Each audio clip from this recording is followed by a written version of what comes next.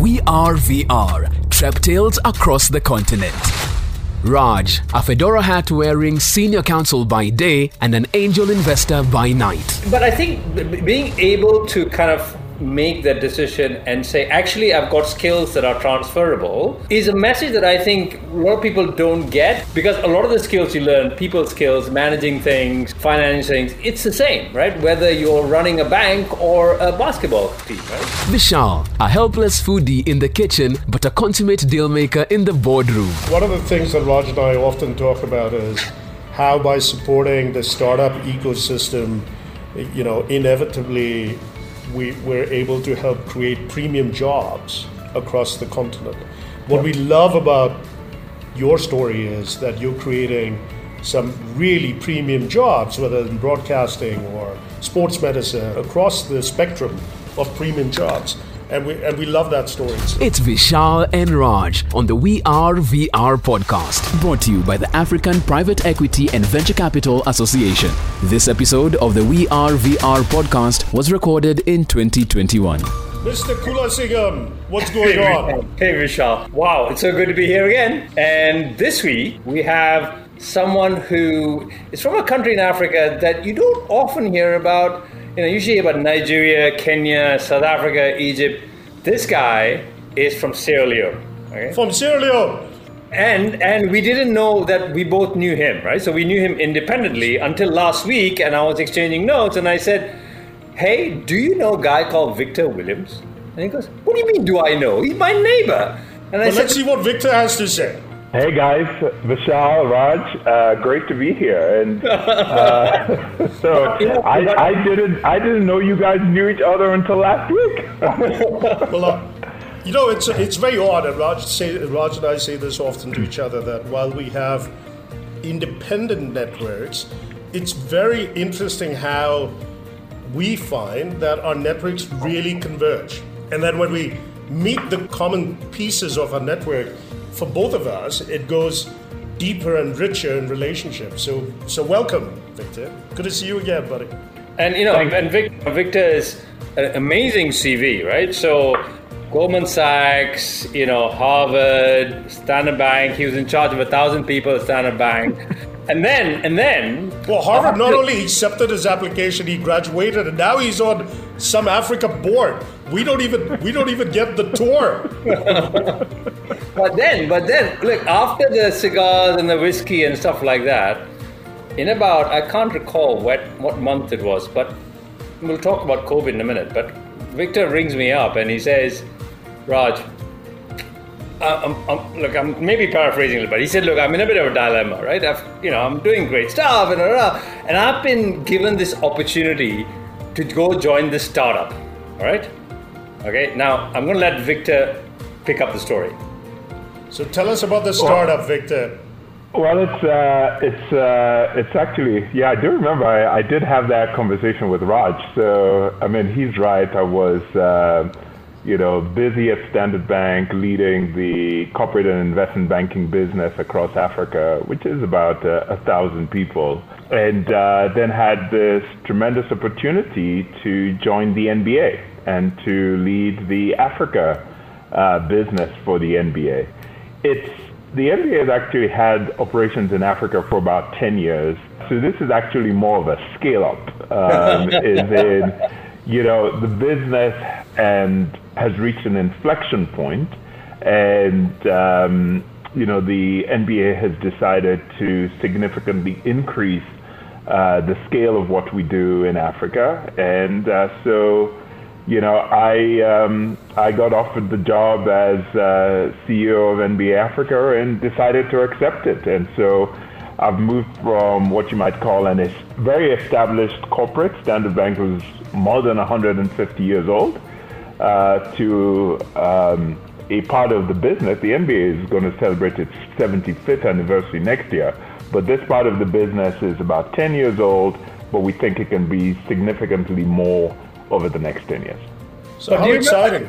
But do you remember the conversation you had with me? Because you said to me, what shall I do? And I said, dude, you've got the highest point of Standard Bank almost. you're obsessed about sport. I mean, like, what's your problem? Just go and do it. That's true. Raj didn't see all the pros and cons that I saw. He just saw pros.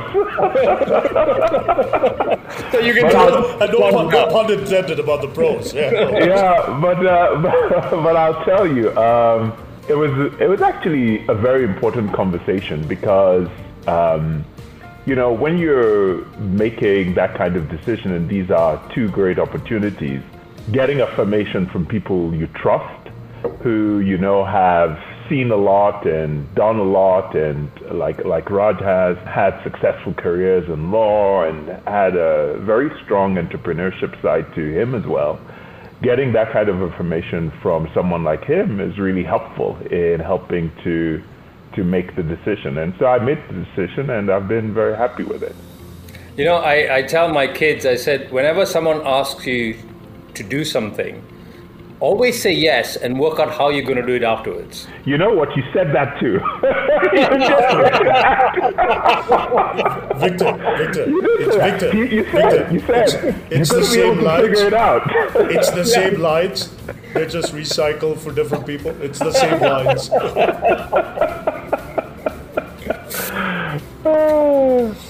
So yeah, that was. On a little more serious note, Victor, Raj and I have kind of known each other 20 years. We keep talking about. We spent the earlier part of our 20-year life together, talking about corporate life and navigating corporate life and creating talent, and empowering talent, and all of that kind of stuff. So, talk to us a little bit about your journey on sort of the height of your corporate career and still having some runway to your corporate life, and then making this transition, and some of the decision making, some of the challenges, some of your misgivings, and how's that kind of transition been? You made this transition over COVID, so over the last year or so, right? So a lot has happened in a very short period of time with this envelope of this crazy pandemic that we're living in. So open up your head a little bit for us. How did you make that decision? How did you make that transition? Okay. So, I mean, just so for the background of people, I did live and grow up in Sierra Leone, and then when I was about 17, moved to the U.S. For the last couple of years of secondary school or high school, and then stayed on for university and worked, and then went to business school, and then worked on Wall Street in banking. And so my career in banking in the U.S. was about 13 years or so. And then I decided that I wanted to come back to Africa. I've always wanted to come back to the continent. And so I made the decision to join Standard Bank and moved from the U.S. to first to Kenya, which is where we met Vishal. Then I moved to Nigeria, and then now in South Africa. And had a great time at Standard Bank, helping to build and grow the corporate and investment banking business outside of South Africa across what Standard Bank calls Africa region. So that was 19 countries across Africa. And what that taught me was that I really enjoy running businesses on the continent. I like growing businesses. I like thinking about entry into new markets. I led Standard Bank's entry into South Sudan and opening a rep office in Ethiopia, and starting a new business in Cote d'Ivoire. And so I really enjoyed that experience of going into new markets and figuring them out, and building the team, hiring the people. And having been at Standard Bank for about almost 9-10 years at that point, I was really asking myself, what was I going to do over the next 10 years of my life? I tend to do this. Every milestone birthday, I turned 50 last year. So about that time, I always ask myself, so what's the next 10 years going to hold? And I was pretty sure that I wanted to be on the continent. I wanted to continue to grow businesses. And I wanted to take on a leadership role, like a CEO level role. One of the things I came to realize during that period of introspection is that it didn't need to be in banking. That I wanted. Was that the sort of light bulb moment? Yeah. That actually, that while I'd worked at that point more than 20 years of my life in banking, that it wasn't necessary to me to continue to be in banking, and that I thought I had developed a set of broad leadership and executive skills that could be applied in industries other than banking. That was important. That is such a lovely story, and I think both Vishal and I can relate to it, because as you know, I have a legal background, Vishal's investment banker background, and we're now in this sort of almost like a second career, although I've still got my foot as a lawyer, into this whole startup world where, I left corporate life behind. I even wrote a book about it. But I think being able to kind of make that decision and say, actually, I've got skills that are transferable is a message that I think a lot of people don't get, and I think we should all be looking at that saying, just because I've been a lawyer for 20 years doesn't mean I can't go do something else. Just because investment banker for 20 years doesn't mean I can't do something else. Because a lot of the skills you learn, people skills, managing things, financing things, it's the same, right? Whether you're running a bank or a basketball team, right? Well, and kind of like Victor did, asking the why, right? I mean, the personal reflection journey, checking yourself, asking yourself the why is clearly important, and Victor is a good testimony of leaders that do that.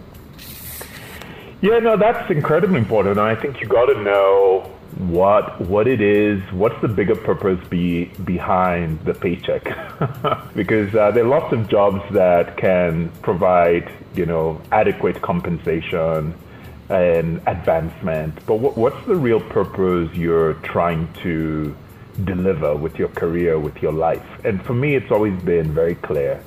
I want to be about helping to grow successful businesses on the African continent that will give Africans more opportunity and allow them to eventually enjoy a higher standard of living. And so that arc in my career, even when I was in the US and doing US investment banking, I was doing that with the perspective of preparing and training myself to come back to the continent and do those things on the continent. Okay, so here's an interesting question I have for you. So I found myself, having trained as a lawyer, I have to untrain myself a little bit to be an investor. Right? So do you find that same mindset you're having to, your approach to risk is different when you're a banker as opposed to an entrepreneur? Can you talk a little bit about that? Yeah, no, absolutely. I mean, and so actually, if you go back to that time we were having the discussion, Raj, and, what were the cons now?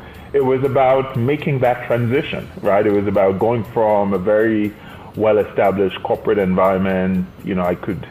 I'd done banking for 20 years, to now going into a world that was about sports, that was about entertainment, that was about content. And not having worked in that field, even though I'm very passionate about sports, it was about, do I bring domain knowledge that's actually going to make this work? And I think one of the things I've come to realize over the last 9 months is that the domain knowledge is accessible if you actually take the time to learn and ask questions, and you approach it with humility, and you start off by explaining to people, hey, I don't know anything, so I'm going to ask a lot of quote-unquote dumb questions, but that's just part of my learning process.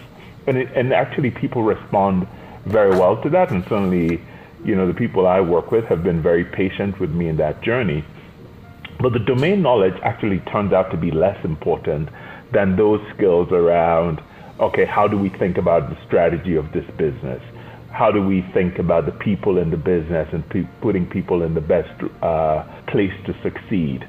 How do we bring the team together and give it a clear direction and a clear sense of purpose? How do you identify what are the critical decisions that need to be made?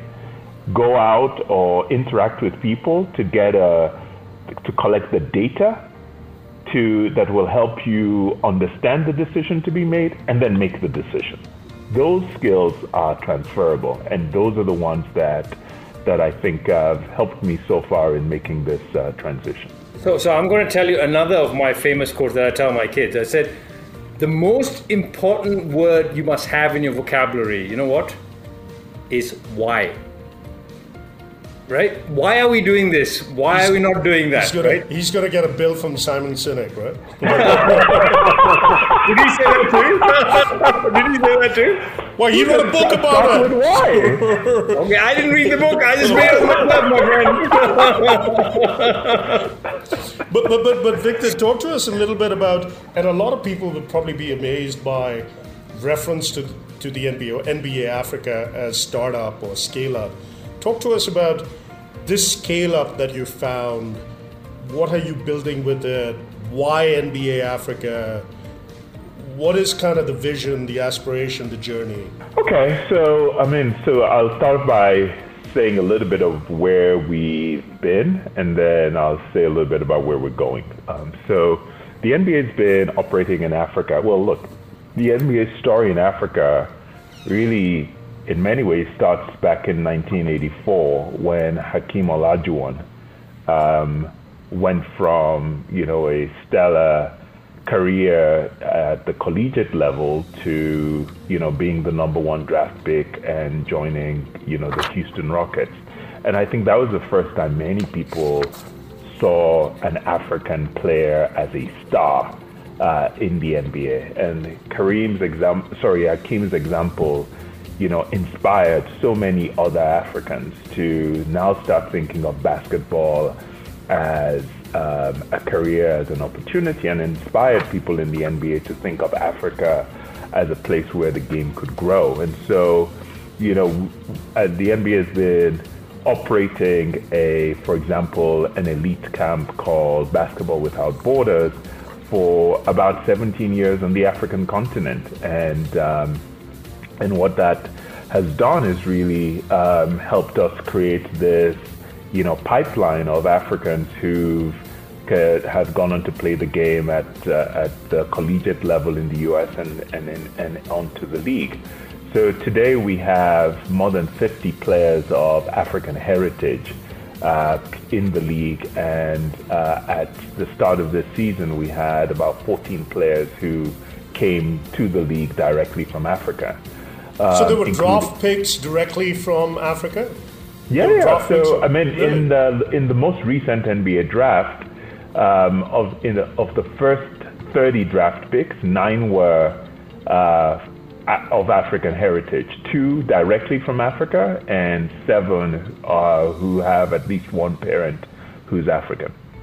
Hey, but Victor, can we sort of move this conversation a little bit? Remember, you and I were talking with Derek Ashong, who's been on our podcast as well, about telling an African story to the world, exporting Africa to the world, right? Mm-hmm.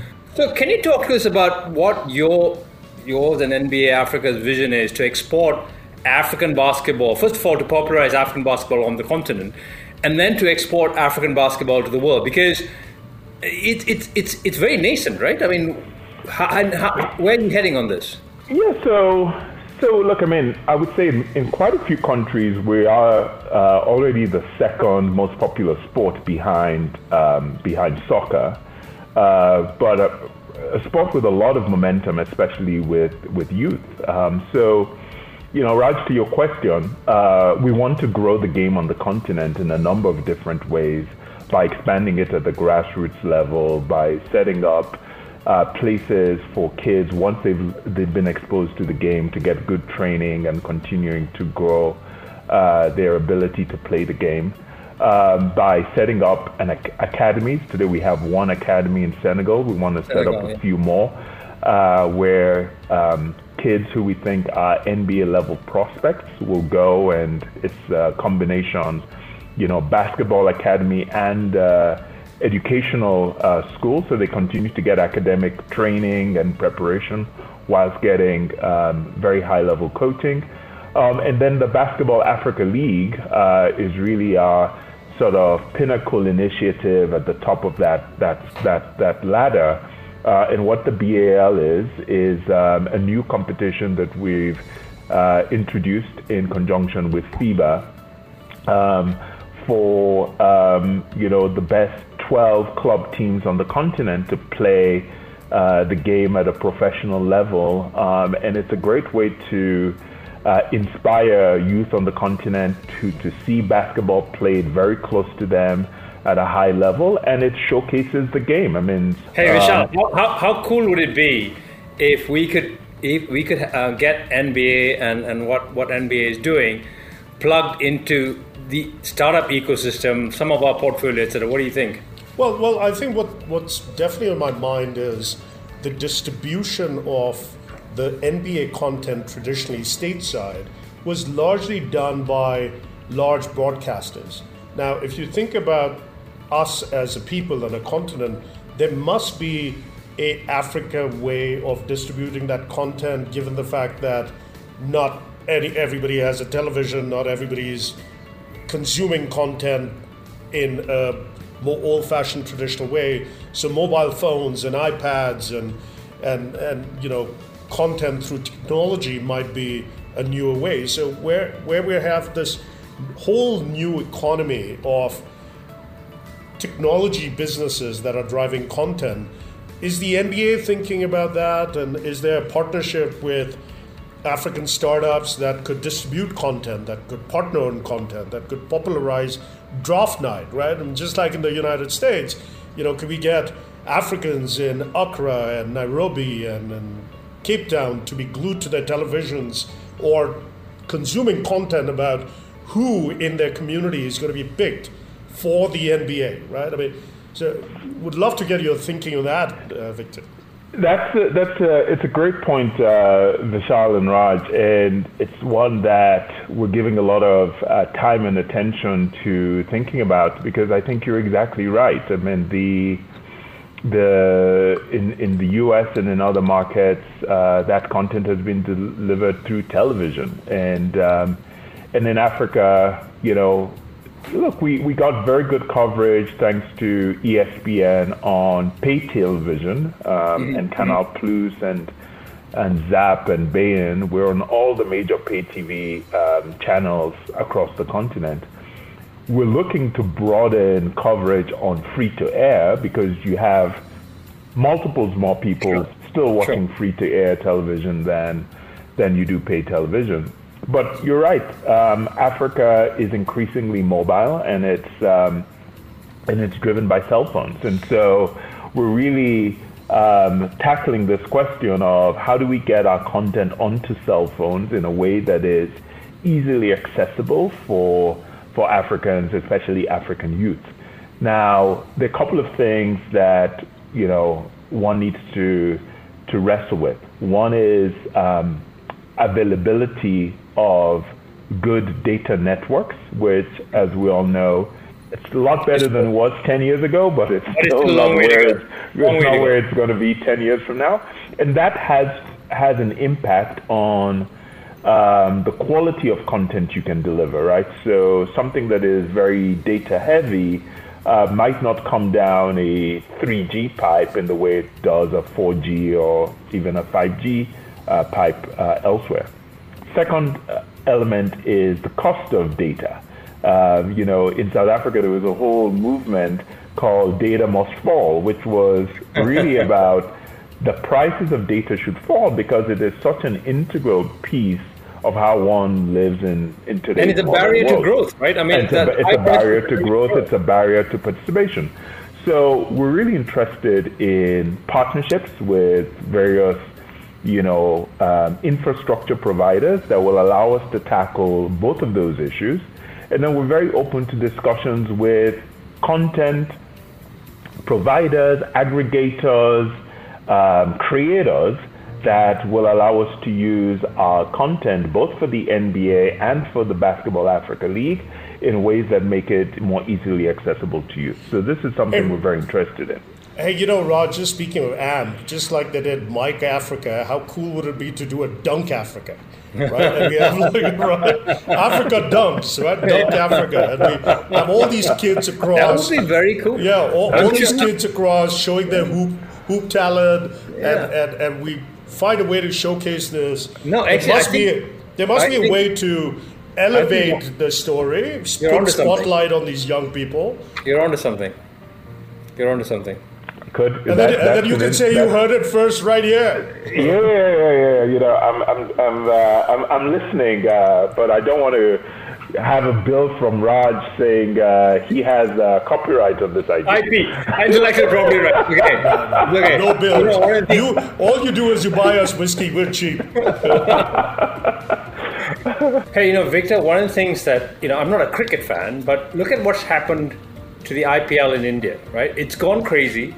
And British cricketers, English cricketers are going to India to play. Now, who would have thought that possible, right? Now, how do we do that in Africa to find the best basketball players to make it so exciting that you actually now attracting inward investment in terms of players, money, etc.? That's the question that I think this must be on your number one on your flip chart, or maybe number two. I don't know. Tell us.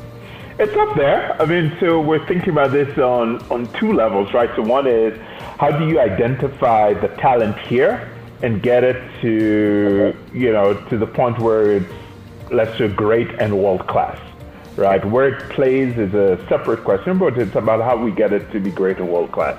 And I'll tell you, one of the very first things is get the kids started young. So, the vast majority of players from Africa who are now employing their skills at the NBA level, many of them came to the game at ages like 13 to 16, relatively late. And through their hard work and their talent and their dedication and their discipline, they've been able to build great careers. And so when we think about what would happen if we can get kids at ages 6 to 8 to start learning the game and playing the game, then the sky becomes the limit in terms of what we would see from Africa. Our academies are an important part of this equation because at the academies we take kids who we identify as NBA level prospects and we give them that intense exposure and training to eventually go on to play the game at a high level. And that's why we want to expand the number of academies we have, because the one we have in Senegal is great, but we can accommodate about 24 kids at a time there, and we think there's a lot more talent than that on the continent. Now, the BAL is actually a key part of this talent story as well, because what the BAL will do is give our kids the opportunity, kids from the continent, the opportunity to aspire to play the game at a high level in Africa. They don't actually have to leave Africa to go elsewhere to play the game at a high level. So it will allow us to retain more talent on the continent. And obviously there will be some that choose to or want to or are able to go play at the NBA level, and they'll do that. But many will now be able to hopefully have, a successful career in Africa. And one of the things we're already seeing, and if you look at the rosters from that we just announced for the BAL yesterday, there are quite a few players from around the world who've played in the NBA, played in the G League, played at the NCAA level, who are coming back to play in the BAL. Now, for now, we're only allowing 2 non-Africans per BAL team. So the number who can play is still limited. But it's great to see that interest from non-Africans to come and play in this league. And as the league grows, we think we'll see more of that, and we'll find the right balance between showcasing our African talent and bringing talent from elsewhere. That's what we want to see, my friend. That's what we want to see. Yeah. I guess the other thing I would add, the BAL is not just about basketball, and what we're doing as the NBA is not just about basketball. It's about the broader sports ecosystem.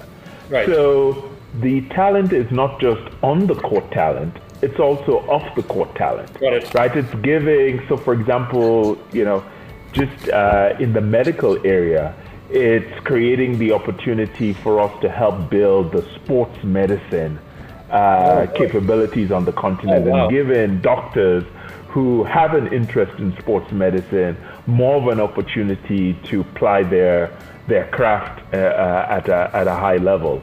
It's in the television production side, as we take the BAL from country to country, you'll have many more people who are able to do media production and content and all. Well, become broadcasters, become commentators, exactly. broadcasters. Exactly. But the off-court piece, we spend a lot of time talking about the on-court piece. But the off-court piece is really important to build the broader sports ecosystem and to increase the contribution that sports makes. One of the things that Raj and I often talk about is how by supporting the startup ecosystem, inevitably we're able to help create premium jobs across the continent. What we love about your story is that you're creating some really premium jobs, whether in broadcasting or sports medicine or across the spectrum of premium jobs.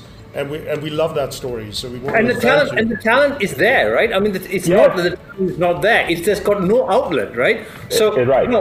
One thing Derek did in COVID, remember we talked about the Mike Africa. He actually hired production and development teams in each country because he couldn't travel, and the quality of the finished product, world class. You would think it was made in Hollywood, right? I mean, so it's there. It's just a question of tapping into it and giving them the opportunity, Well, that's in fact, exactly right. The beauty of that is what was meant to be a hip-hop contest also became a filming contest across 6 countries, right? So there is that's a real good sort of dovetail story. So we want to thank you, Victor. You've been such a sport. Thank you for taking the time out of your quarantine.